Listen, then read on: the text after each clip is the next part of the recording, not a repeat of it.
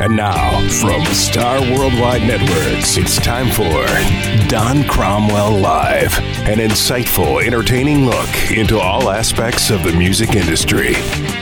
You'll never hear music the same way again. Now here's your host, producer, songwriter, musician, and former Air Supply and Eddie Money bassist, Don Cromwell. Yeah, welcome everybody to Don Cromwell Live. Better late than never. A little snafu at the studio.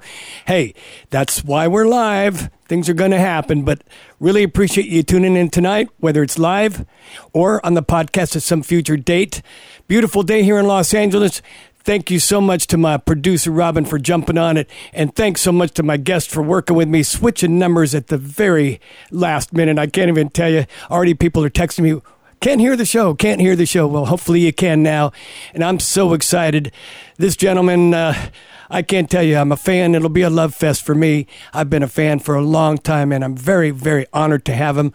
Let's just bring him on because he's been waiting. Mr. Alan Parsons. Welcome, Alan. Hey, how are you, Don? Fantastic. Having me? Yeah. Can you hear me? I hear you fine, yeah. Yeah, you sound great. Thank you so much. And thank you right at the end. I come out here, about 10 minutes to 6, and Robin and I usually chit-chat, and she says, the other phone just went down, and thanks to Lori Reamer, not only for hooking you and I up for tonight, and your wife, Lisa, for the last-minute phone numbers, just getting you on, man. It's such an honor to have you, Alan. Thank you so much. Thank you. I was getting a bit worried myself because the number that you told me to call just did not answer. So I went, what's going on? That's what I said. I said, what's happening with Alan calling in right now? She said, it's probably just going to keep ringing. But they have an internet phone, and, who knows what's going to happen.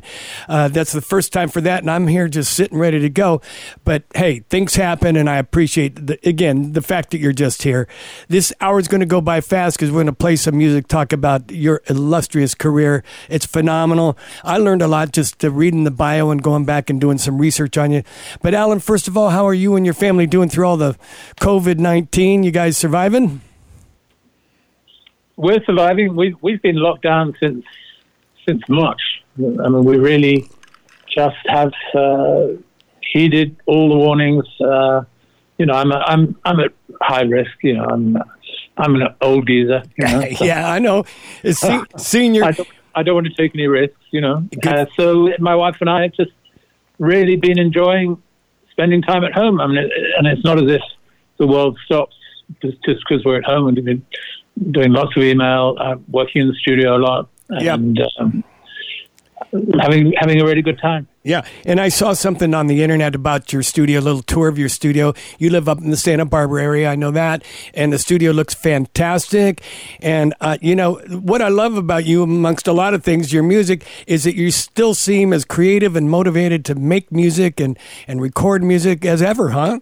I am. I mean, I'm not quite ready to hang up my hat just yet. Yeah. I'm still enjoying what I do very much. Yeah, and I don't blame you. So you come from a family with the long, impressive history in the entertainment business, so you obviously grew up around that vibe around you. My parents were both keen musicians, so my mother had been a professional musician as well as a professional actress. My dad was more of a playful musician in his spare time. Sure. But my family overall are very, very much linked to entertainment. Yeah, and that was awesome.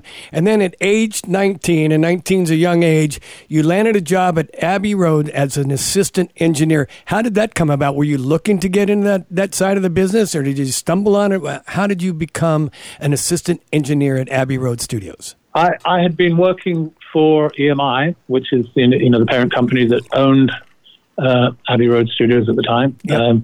It was just called EMI Studios back then, of course, until the Beatles immortalized the name. Yep. But I had been working in an associated department in West London where we were making reel-to-reel tapes on plastic spools to release to the public of EMI's catalogue. Oh my gosh. Remember, this is, I'm really showing my age now, but this is before cassette had even been thought of. So these were quarter-inch tapes on little plastic spools that were in mono, and you played one side, and then you turned them over, and you played the other side. The quality was actually great. Yeah. Actually, way better than cassettes.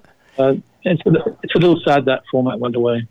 Yeah, interesting. And when you speak of cassettes, and we'll talk about it later, you know that I've said it many times to other people, I'm sure I romanced my wife back in the day to your cassette of iRobot.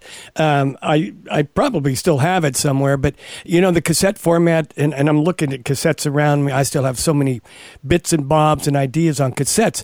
My biggest regret is none of the cars have cassette players anymore, so you can't. I used to love to tool around drive-in and listen to my ideas, but it's hard to find a car with a CD player in it. A CD player too. And I still love the CD format, and I've been listening to some DATs lately of some older recordings that I'm considering redoing, and those DATs, they sound really fat and really got a lot of energy to them.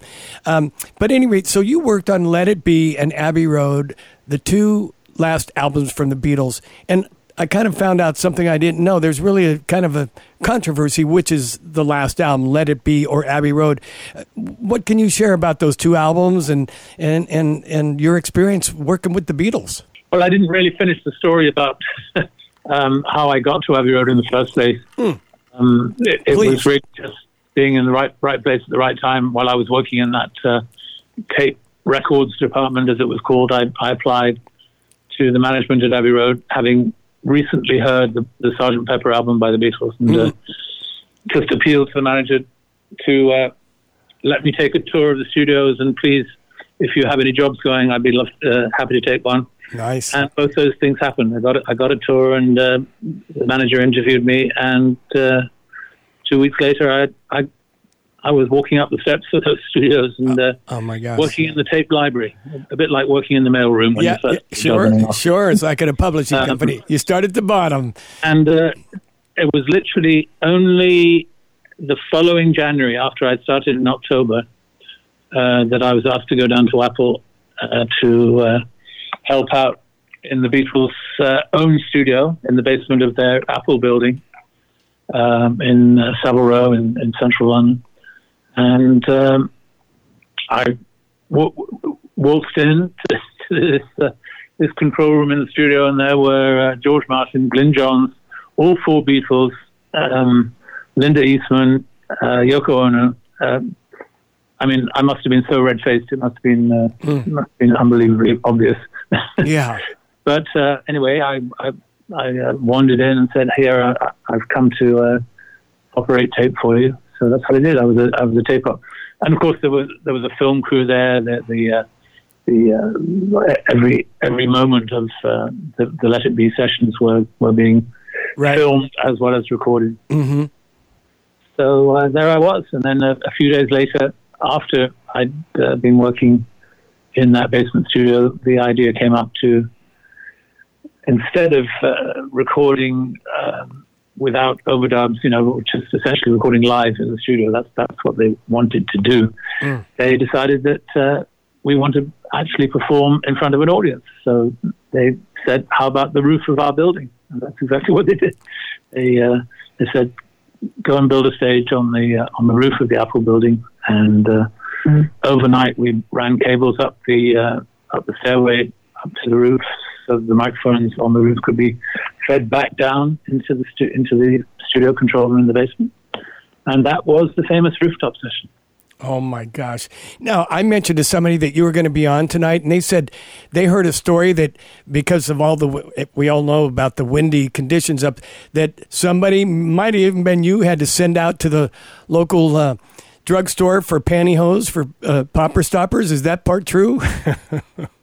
That's absolutely true. Oh my gosh! Strangest look from the salesperson, Yeah, I can imagine. I'd like a pair of pantyhose, please. Yeah, so what size? Doesn't matter. Yeah. Oh, right. I think they thought I was either a cross-dresser or yeah.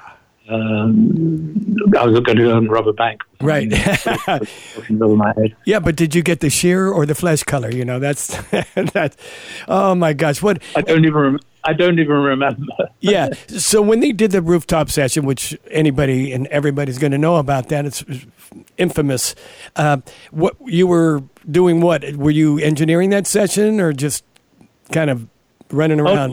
I was green as could be. I mean, I'd only been in training for 3 months, but I was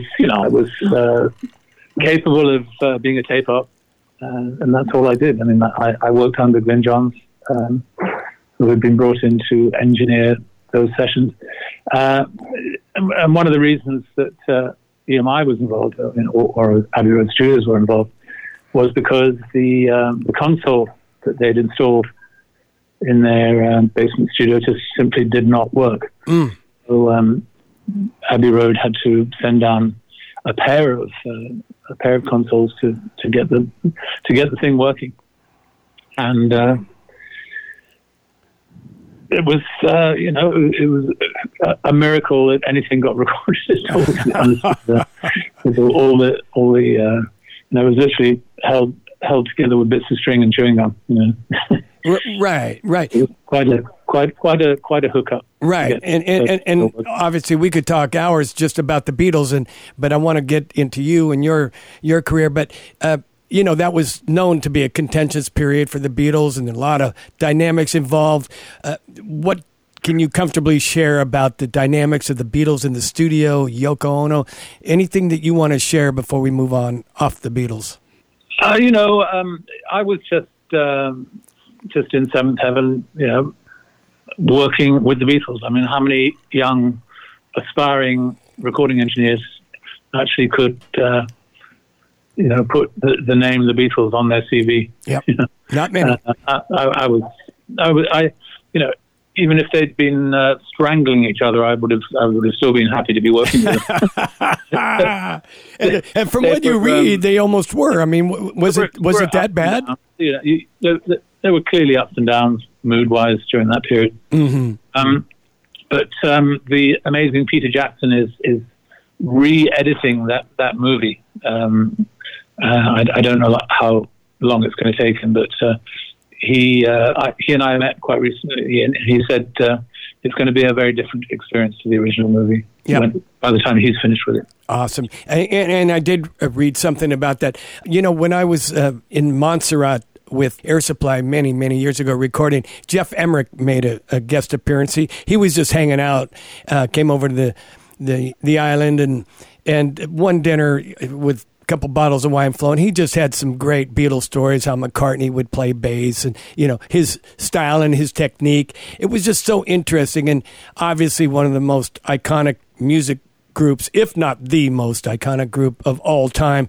It just must have been amazing to be there and watch that happen. You're talking about Air Supply now, right? Sorry? The most iconic, you're one of the greatest and iconic bands of all time, and you're talking about Air Supply, right? No, I'm talking about the Beatles. Air Supply too. Were you with the band when we did some shows together in Mexico? No, and I'm so glad you brought that up, because Russell Hitchcock, I told him that you were going to be on, and he said, oh man, we did a show with them in Mexico, with you and your band, and he said, what a great guy, and I already know how good you guys sound live. To be honest with you, I was going to play something that Russell and I produced a solo album for Russell many years ago, kind of sat in the background because they wouldn't let us release it. Air Supply's label said, no, he can't do a solo album.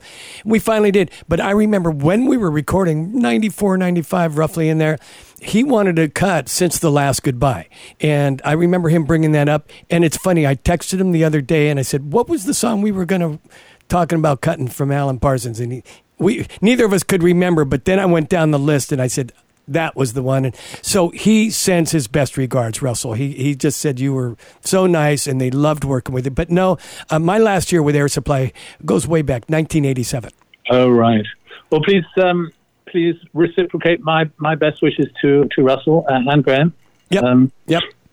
I enjoyed working with them very much. Yeah, They did too. Graham, I'm very jealous of Graham because he lives in Park City, Utah, which I think is a beautiful place. Yes, he does. He moved there years ago and bought a huge piece of land outside of Park City, and he loves it. Graham is kind of that earthy sort of guy, and they were great. I've said it all along. I was with them 83 through 87, and it was just such a great experience. They were Clive Davis people like you were, I think, with Alan Parsons Project.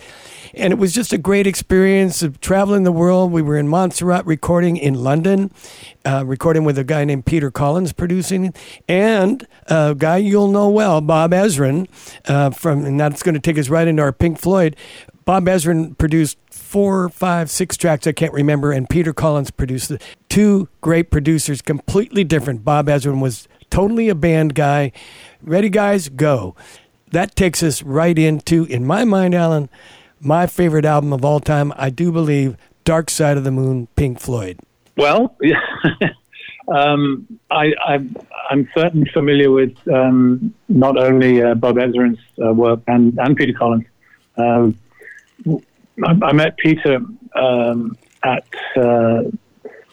the inaugural meetings of the British Record Producers Guild, which has now become the British Music Producers Guild, because records are just one small slice of the pie, as it were. Yep. But yeah, Peter and Bob, yes, know them well, and Bob Ezrin and I have actually done panel discussions and interviews together because we both had done work with Pink Floyd. Yep, exactly. So now with Pink Floyd, what was your role in Dark Side of the Moon? Well, by the time Dark Side of the Moon's first sessions came along, I was fully fledged as an engineer. I had got quite a few sessions and successes behind me, particularly with the Hollies. I'd worked with Floyd on their previous record to Dark Side of the Moon, which was Atom Heart Mother, and I did some mixing work on that. So I presumably did an adequate job on Atom Heart Mother for them to ask me to come back and do Dark Side of the Moon, and there I was. I mean, I didn't miss a single second. Wow.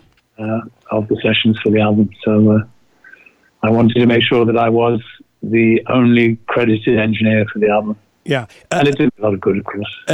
Amazing. A lot of good. And I wrote a little note to myself so I wouldn't forget. I remember Bob Ezrin in the studio talking about this album, and he says, back then, of course, and 2-inch tape, he said, splicing, we spliced a lot. I mean, and think about how that album just weaves together. I put it back in my car the other day, the CD, and listened to it full bore. It just is an amazing, amazing record. The sounds and the creativity. What were those sessions like?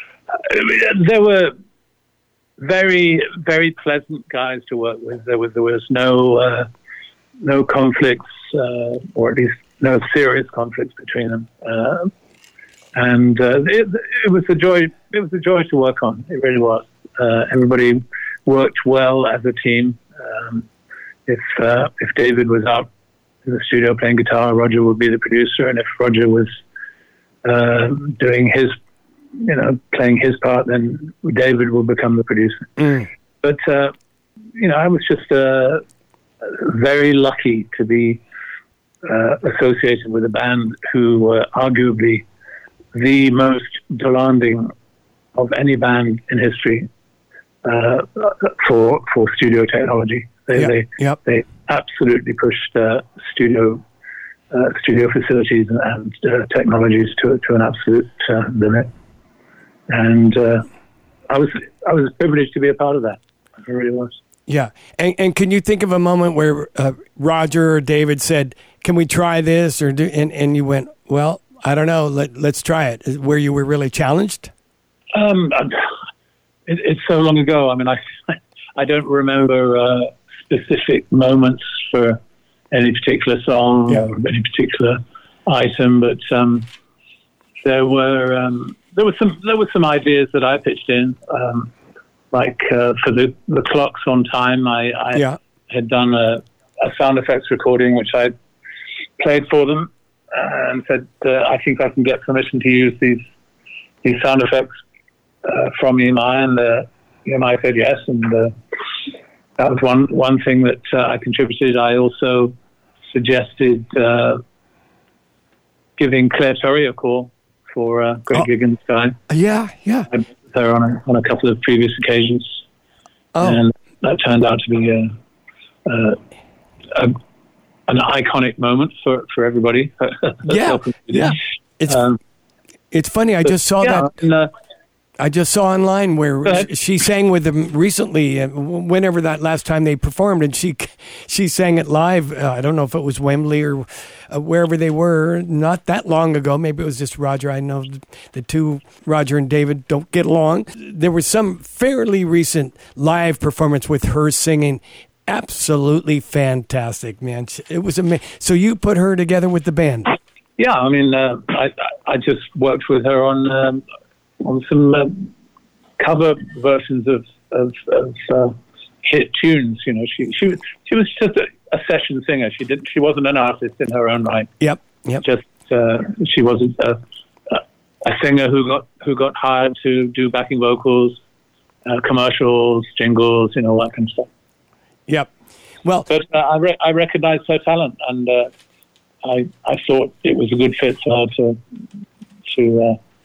do her stuff on that song. Yeah, well, she did her thing on that song, and I can't let it go by without saying David Gilmour is absolutely one of my favorite all-time guitarists, and I know he was a big part of your Valid Path CD, which I have somewhere. I tried to find it before. It's somewhere around here.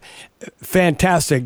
You kind of experimented with some things and some different artists, but what a great CD that was, and Gilmour's all over it. Yeah, I was obviously delighted when David agreed to do a part on that song. He was very gracious and very very responsive to my requests for what the style that it should take and where he should play and where he should not play and all that kind of stuff. So I was very lucky to get him. He was very, very gracious about the whole thing. Yeah, interesting. Now, this is, I don't even know if this is a question you want to answer, but why do you think that David Gilmour and Roger Waters can't figure it out to get Pink Floyd back together? What makes it so acrimonious between the two of them? Not my place to try and figure that out. I can't answer it. I have no idea. Okay, perfect. I'm just saying it amazes me when people just can't realize how powerful it could be to see Pink Floyd back together.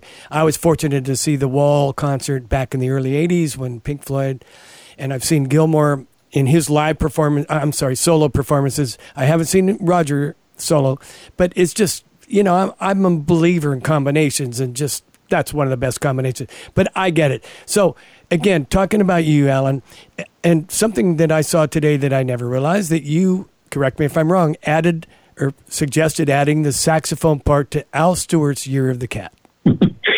I did. We had recorded a very lengthy track, and there was only room for so many solos, and I thought, well, we can do an acoustic solo, then we do an electric solo, then we can go back to acoustic, and then another electric solo. And then I just had this idea that maybe just to break it up a bit, we should try a saxophone. And then Al looked at me very bewildered and said, saxophone? I've never had a saxophone on my records before. That's a jazz instrument. I'm a folk rock artist. Right. But anyway, long story short, he ended up really liking what my good buddy Phil Kenty played on the song. And the follow-up to the story that most people don't realize is that Al actually took Phil Kenzie, the sax player, on to join his band. So he went out on tour with Phil playing sax. Yeah, there you go. Who else is going to play that part the same way?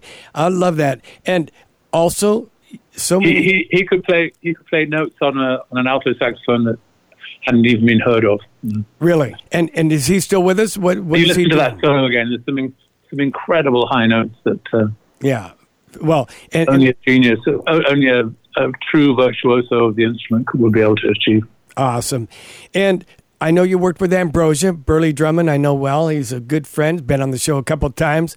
And you had a Grammy nomination for one of their records. Yeah, so that was very, very well received. I got two Grammys in that very first period, one for Ambrosia and one for the engineering of my first album, Tales of Mystery, which by a strange coincidence, Ambrosia also featured on.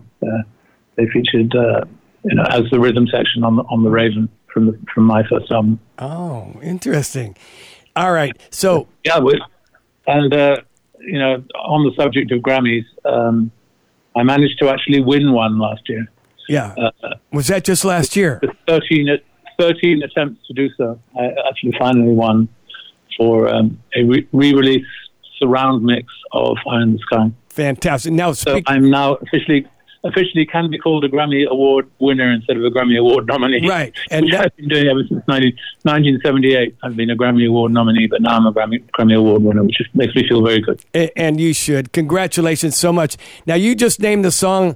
I'm going to play some music right now just for you. You know, this is probably, you correct me if I'm wrong, the best known song. You have so many great things, and I'm, again, such a huge fan. From the Alan Parsons Band, Eye in the Sky.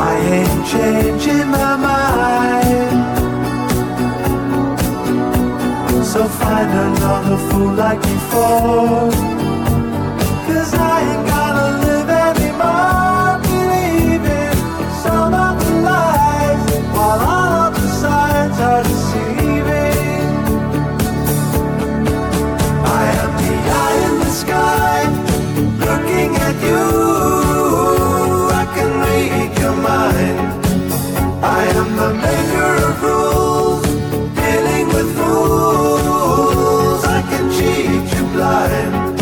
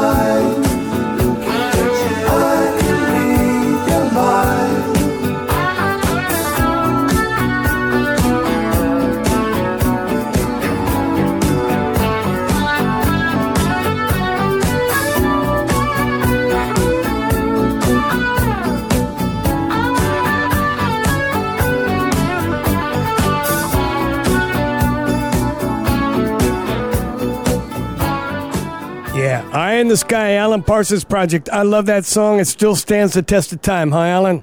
Well, thank you. Yeah, love it. I've never been allowed to forget that at the time we recorded it, I wasn't getting on with the song. I didn't feel good about it, and it was only when we settled on that sort of chugging feel for it. Right. Well, what I said, and it's funny, I was telling Russell Hitchcock the other day. I'm sorry for interrupting. That your mixes, everything it just is in the right place. You know, it's uncomplicated. I hear everything the way I want to hear it. That's what I know about your mixes. Well, thank you. That's. Yep. Oh, I'm sorry. Did I lose your? Everything is heard in the right balance. Yep. You know, engineers at Abbey Road used to be called balance engineers because that's what it's all about. Yep. Balance. Exactly. It really is. And that's from Eye in the Sky CD album or whatever it was back then. I mean, I'm sure you had it on a full album and cassettes back in that day. But it sounds so good. And because I do my show in headphones because I'm also recording it. It just sounds so good. And it brings me back to that sound. You know, you love those 8 notes going through that just, as you say, keep it chugging right through. Now, those songs, is that Eric Wolfson, your partner at that time in the Alan Parsons Project? Is that him singing that song? That's him singing, and he was, to all intents and purposes, he wrote the song as well. Yeah. I wrote the intro, which is called Sirius, which opens the album and leads into Eye in the Sky. Yeah. And that, as you may know, has become a sports anthem for some strange reason. Yeah. Not for any reason that I anticipated. But it just became the Chicago Bulls theme. I know. The anthem for all kinds of sports events, and gets used on TV, movies, commercials. That's where it's at. Longevity, licensing, and keeping that legacy alive. And it's also a big part of the Last Dance, which was just released not that long ago on ESPN, I believe, about Michael Jordan, who your wife Lisa said, tell him about, or make him talk about meeting Michael Jordan. My meeting with Michael Jordan was very fleeting. I think it's probably maybe 10, 12 years ago, there was another movie about Jordan and the Bulls, and there was a promotional event, a big party, and Michael Jordan was there after, during that party, shaking hands with lots of people and doing pictures with press and what have you. And I managed to walk up to him and grab his attention and say, "Hey, Michael, I'm Alan Parsons. I wrote the music that you walk onto your basketball court with us. Nice to meet you, man." Oh, that was it. Okay. Hey, well, still, I'm not even sure that it actually sunk in. It was a noisy room. Yeah. Well, and let me just play a snippet of that so fans know. The minute they hear it, they'll know. I know I do.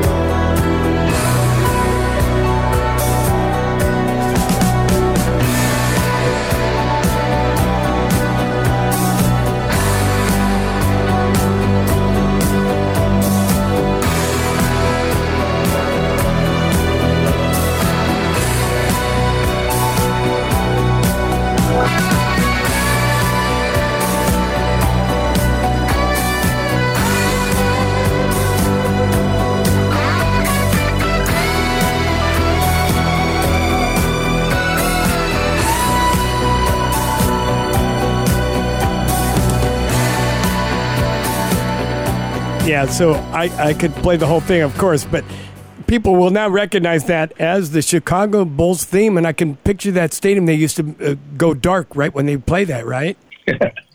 Yeah, it's funny. We just the other day asked Alexa to play Sirius by the Alan Parsons Project, and she came back with, "Here is the Chicago Bulls theme by the Alan Parsons Project." How funny! Yeah, and a little bit frustrating. I'm going to have a word with Amazon about that. Yes, and Siri, damn it, she doesn't always get it right. And it's also been used at other sports events because it has that big sounding. I'm a Golden State Warrior fan myself, but I can picture Scottie Pippen and Jordan walking out to that. They used to darken the stadium and put the spotlight on them. But what a great sound! How did you come up with that song? It was just an experimental thing. I was experimenting with digital delays while playing a clavinet keyboard, and that rhythm just came to me with the echo effect. Yep. Without the echo effect, it's actually very dull. It just goes da da da da. Exactly. But it's the echo that makes it go. That's right. It gives it the rhythm. Yeah, and I love it, man. Yeah, like I said a moment ago, it's the last thing that I ever expected that it would become a sports theme. I'm the ultimate non-sports fan. I do not follow sport at all. What? Not soccer?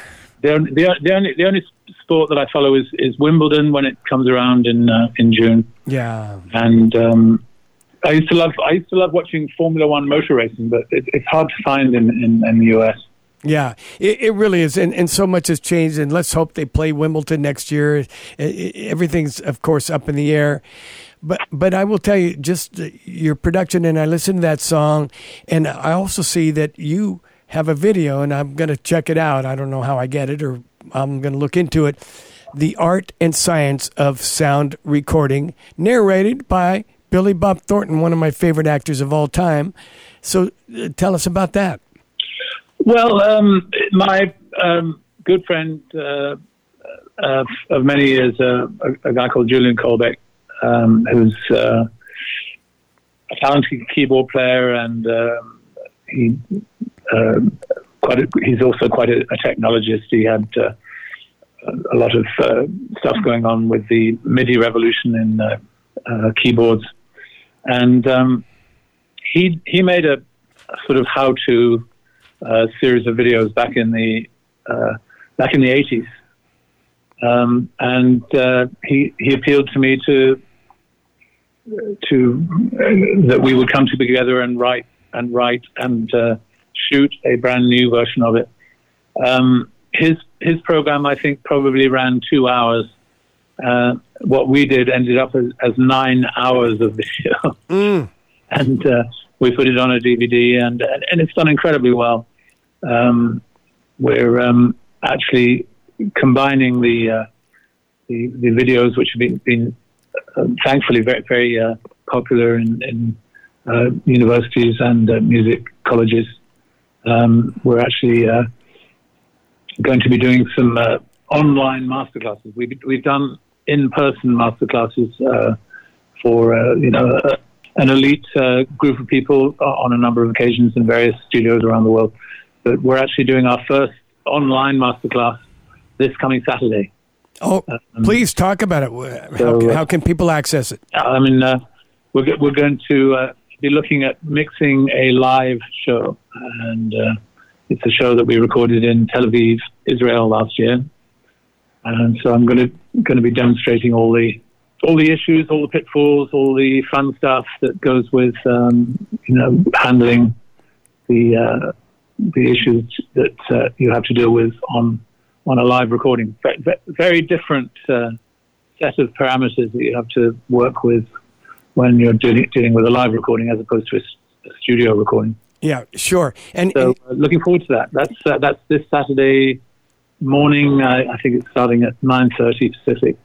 So if anybody listening now wants to join us, please just go to the artandscienceofsound.com website, and we'd love to see you there. Yeah, fantastic. And speaking of that, I saw where you recently were at the Canyon Club mixing for Which One's Pink, doing The Wall, correct? I did mix Which One's Pink for Dark Side of the Moon, not for The Wall. Wrong album, sorry.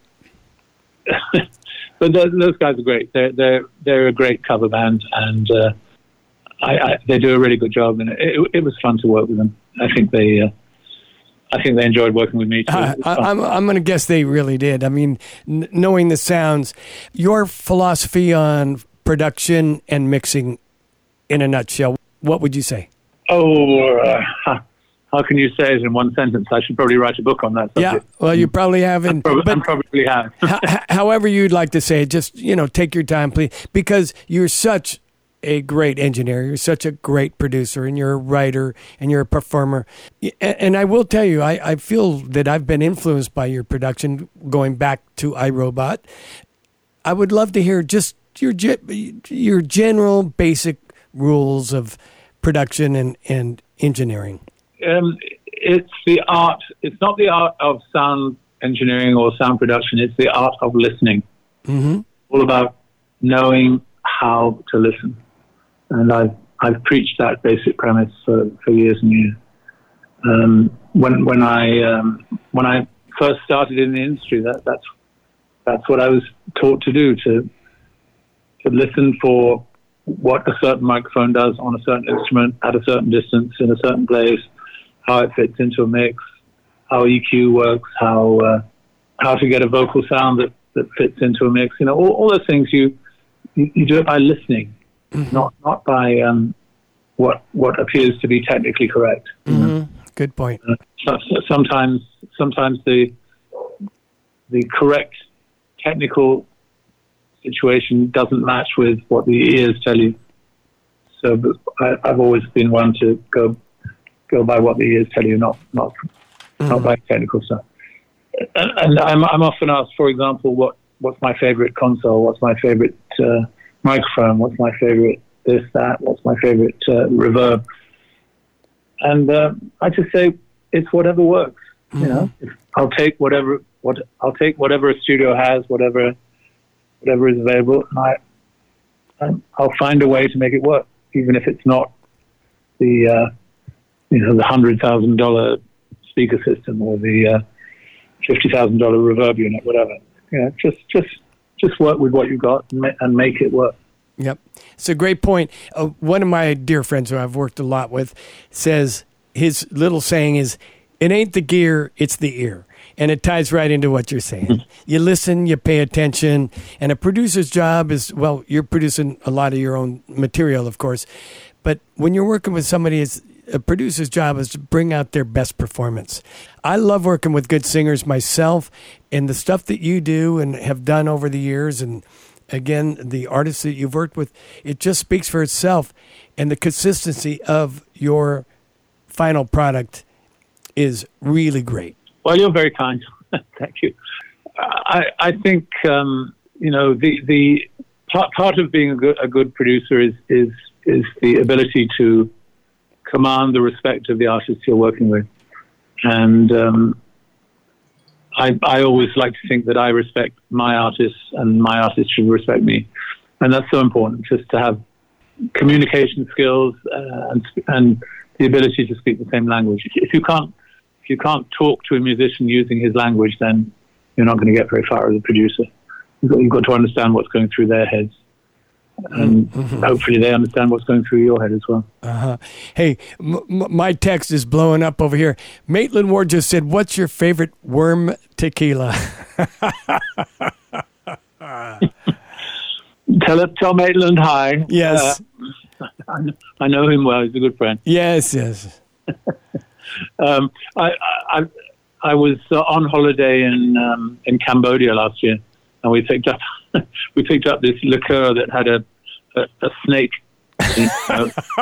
There's a snake in the bottle. I haven't dared open it, but you can clearly see it through this bottle. There's a snake inside. Man. But worm tequila, I don't know. I think I like the clear stuff best. Yeah, I think I do too. Yeah, Maitland and I go back to the late 70s when we were playing the Red Onion circuit together. And I know he's part of that Santa Barbara scene. Great musician, great guy. I love him dearly. Moving on to more stuff about you. The CD box set of all the Alan Parsons projects is available. How do people get that? Well, they can get it from our site, alanparsons.com, or the usual places, Amazon, or if they want to download it, it's all there as a download on iTunes as well. But I would encourage them to buy the box set as a set, because it's a tangible thing that you can hold and look at and see the credits and all that kind of stuff. So yep. I would much prefer people to pick up the box. Box sets have become a big part of my life lately. We've just recently re-released Ammonia Avenue in a box set, which just came out 3 months ago. Uh-huh. And that was yeah, and that's a fabulous CD as well. I look at it like, and I see there was a controversial, never released CD from 1979, The Sicilian Defense. What's that all about? You there, Alan? Uh-oh. Alan, you there? Oh, I'm not hearing you. Darn it. Not sure what happened. Boy, it sounds like the alien. Alan, are you there? Well, maybe we'll get figured out. I'll play One Note Symphony from his Secrets album. Hang with me, Alan, if you're still there.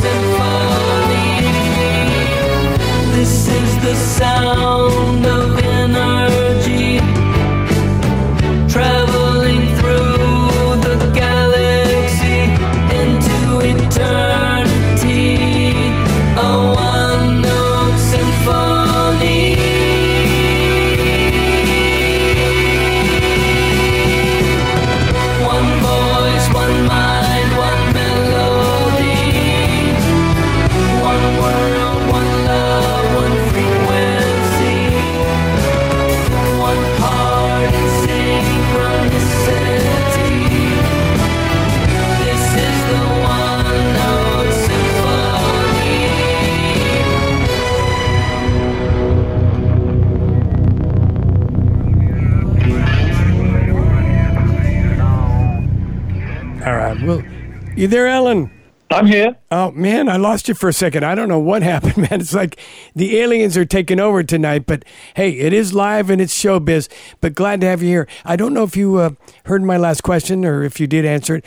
That when I was looking over the notes, CD box set of all the Alan Parsons projects, great music, I saw something. It said controversial, never released CD from 1979, The Sicilian Defense. What was that all about?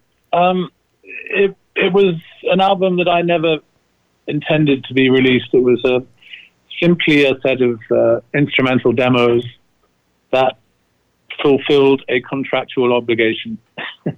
So I wouldn't say it sucks, but it's not I appreciate your honesty, but it's not something you wanted to release. No. Yeah. Thanks for playing that song just now. That's from the latest offering. It's called The Secret. Yeah. And that song was called One Note Symphony. Love it.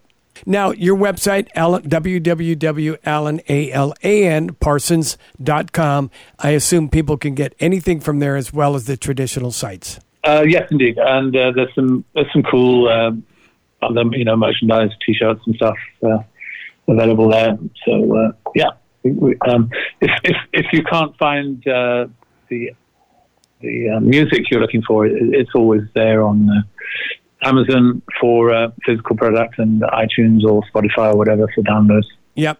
Awesome. And I know you, of course, Corona's shut down everybody live, but you're still playing live a lot. And how many dates a year do you do normally? And boy, I told you I heard Eye in the Sky, or I saw a video of it live.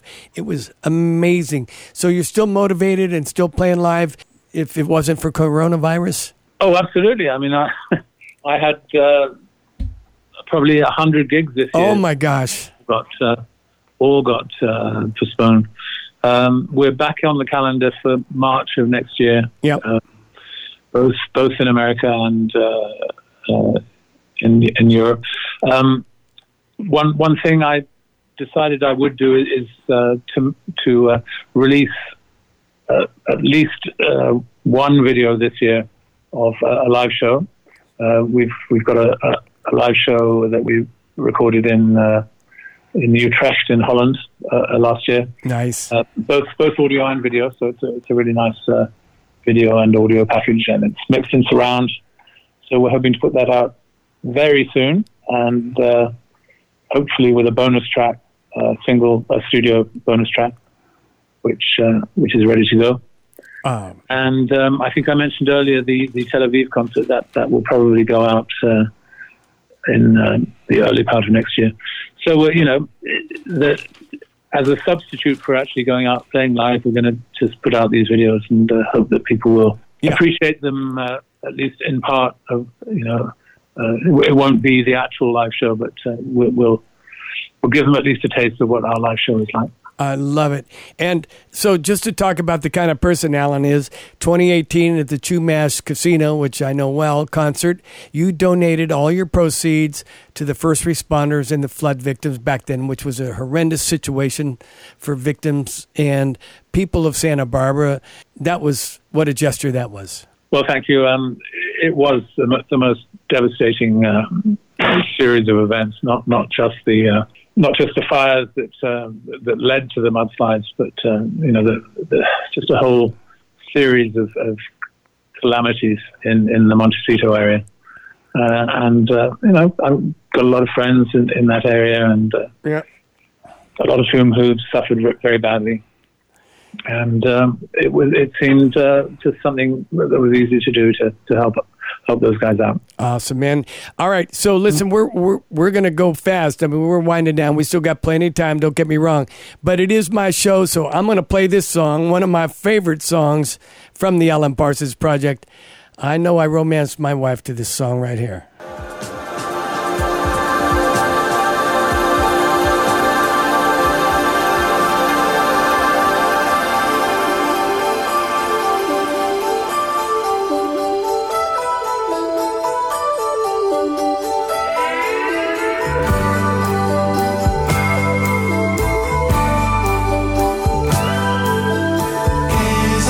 Sky and picture a memory of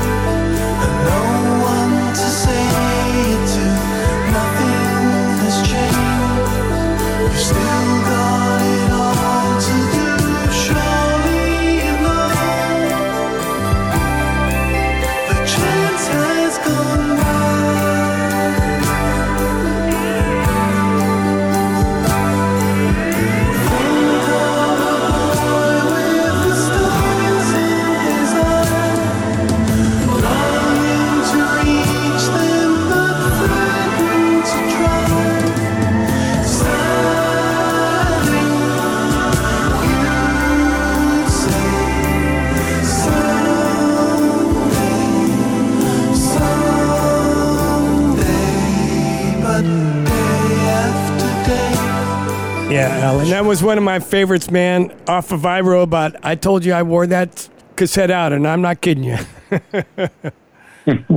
Pleased to hear it. Yeah, man, it was great. And winding down, you had a cartoon character in Family Guy. You've a long time hobby of magic, and you perform magic, right? I do, just for fun. Just, coin tricks, card tricks.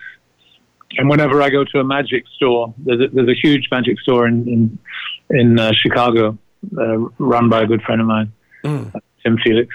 And I go there and I buy all the new tricks, and then I bring them home, and then I just don't have time to even take them out of their box. So I've got a huge stash of unopened magic tricks that I would love to eventually get into. But I do a few card tricks, coin tricks for bars and parties and stuff. I was going to say, hey, there's no bars and parties these days. I know. Let's hope and pray. I mean, they say they're pretty close to a vaccine. I mean, look, nobody's been unaffected by what's going on. I've talked about it before. We all know it. It's just life is, all of us knew has changed upside down. And you have your studio and I have my studio. Without it, I'd be going crazy. That's for sure. You know, life does go on, and you just got to persevere and wait for us to come out of this. Absolutely. Yeah. And I'm hopeful that, by the end of, by next spring, it will be history. I'm very hopeful of that. Yeah, you too. And I hope you're on tour as scheduled. We're getting ready to wrap it up. Anything else that you'd like to talk about or promote about Alan Parsons music, live, CDs, whatever you need? Just an appeal to have people go to the website, alanparsons.com. Yep. That's all the latest news, all the tour dates as they now stand, and two videos from the new album, The Secret, to take a look at. So be glad to see you on our website. Yeah, and I can't wait to see you live. I know it sounds good. And again, I stumbled on this before you were going to be on the show. I stumbled on this live performance of Eye in the Sky, and it was just incredible. It sounded phenomenal. So don't leave me. I'm going to play this last tune. You'll see what it is. Give my best to your lovely wife, Lisa. She was so helpful in making this happen, as was Lori Reamer, who put us all together. I know, speaking of together, we did the All Together Now. You did your thing. I was a host for an hour and a half. I'm looking at your picture right now. They raised a lot of money for the first responders here in L.A., and it was just a great thing to be a part of. And that's really what I said to Lori. I said, man, if you could get Alan on the show, it would be great. And I appreciate it so much.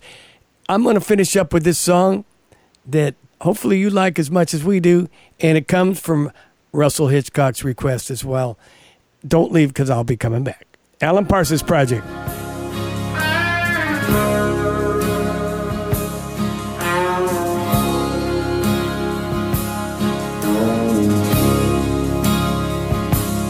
The hours, the minutes seem to fly, and since the last goodbye, you and I came a long way. Nights too short to fill with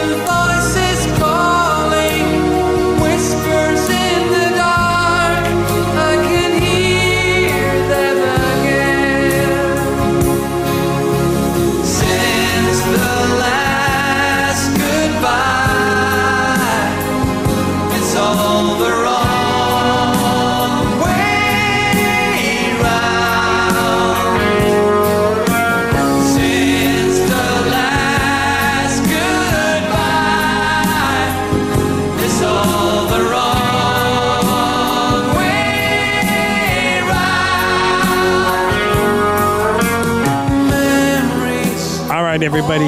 Alan Parsons Project. Alan Parsons, I love your music. I love your talent. I appreciate it so much that you've been on the show. I really, really am honored to have you here.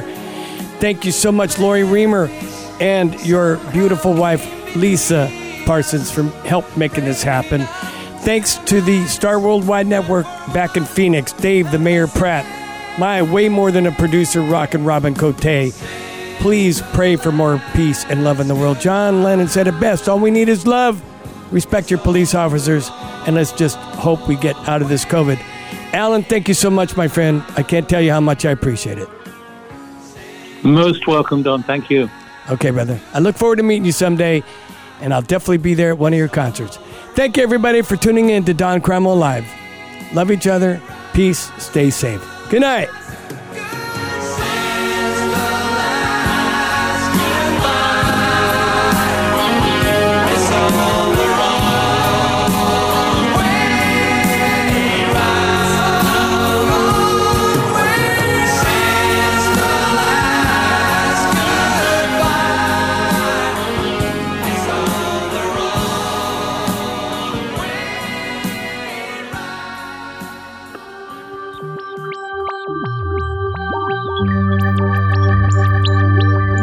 Thanks for listening to Don Cromwell Live.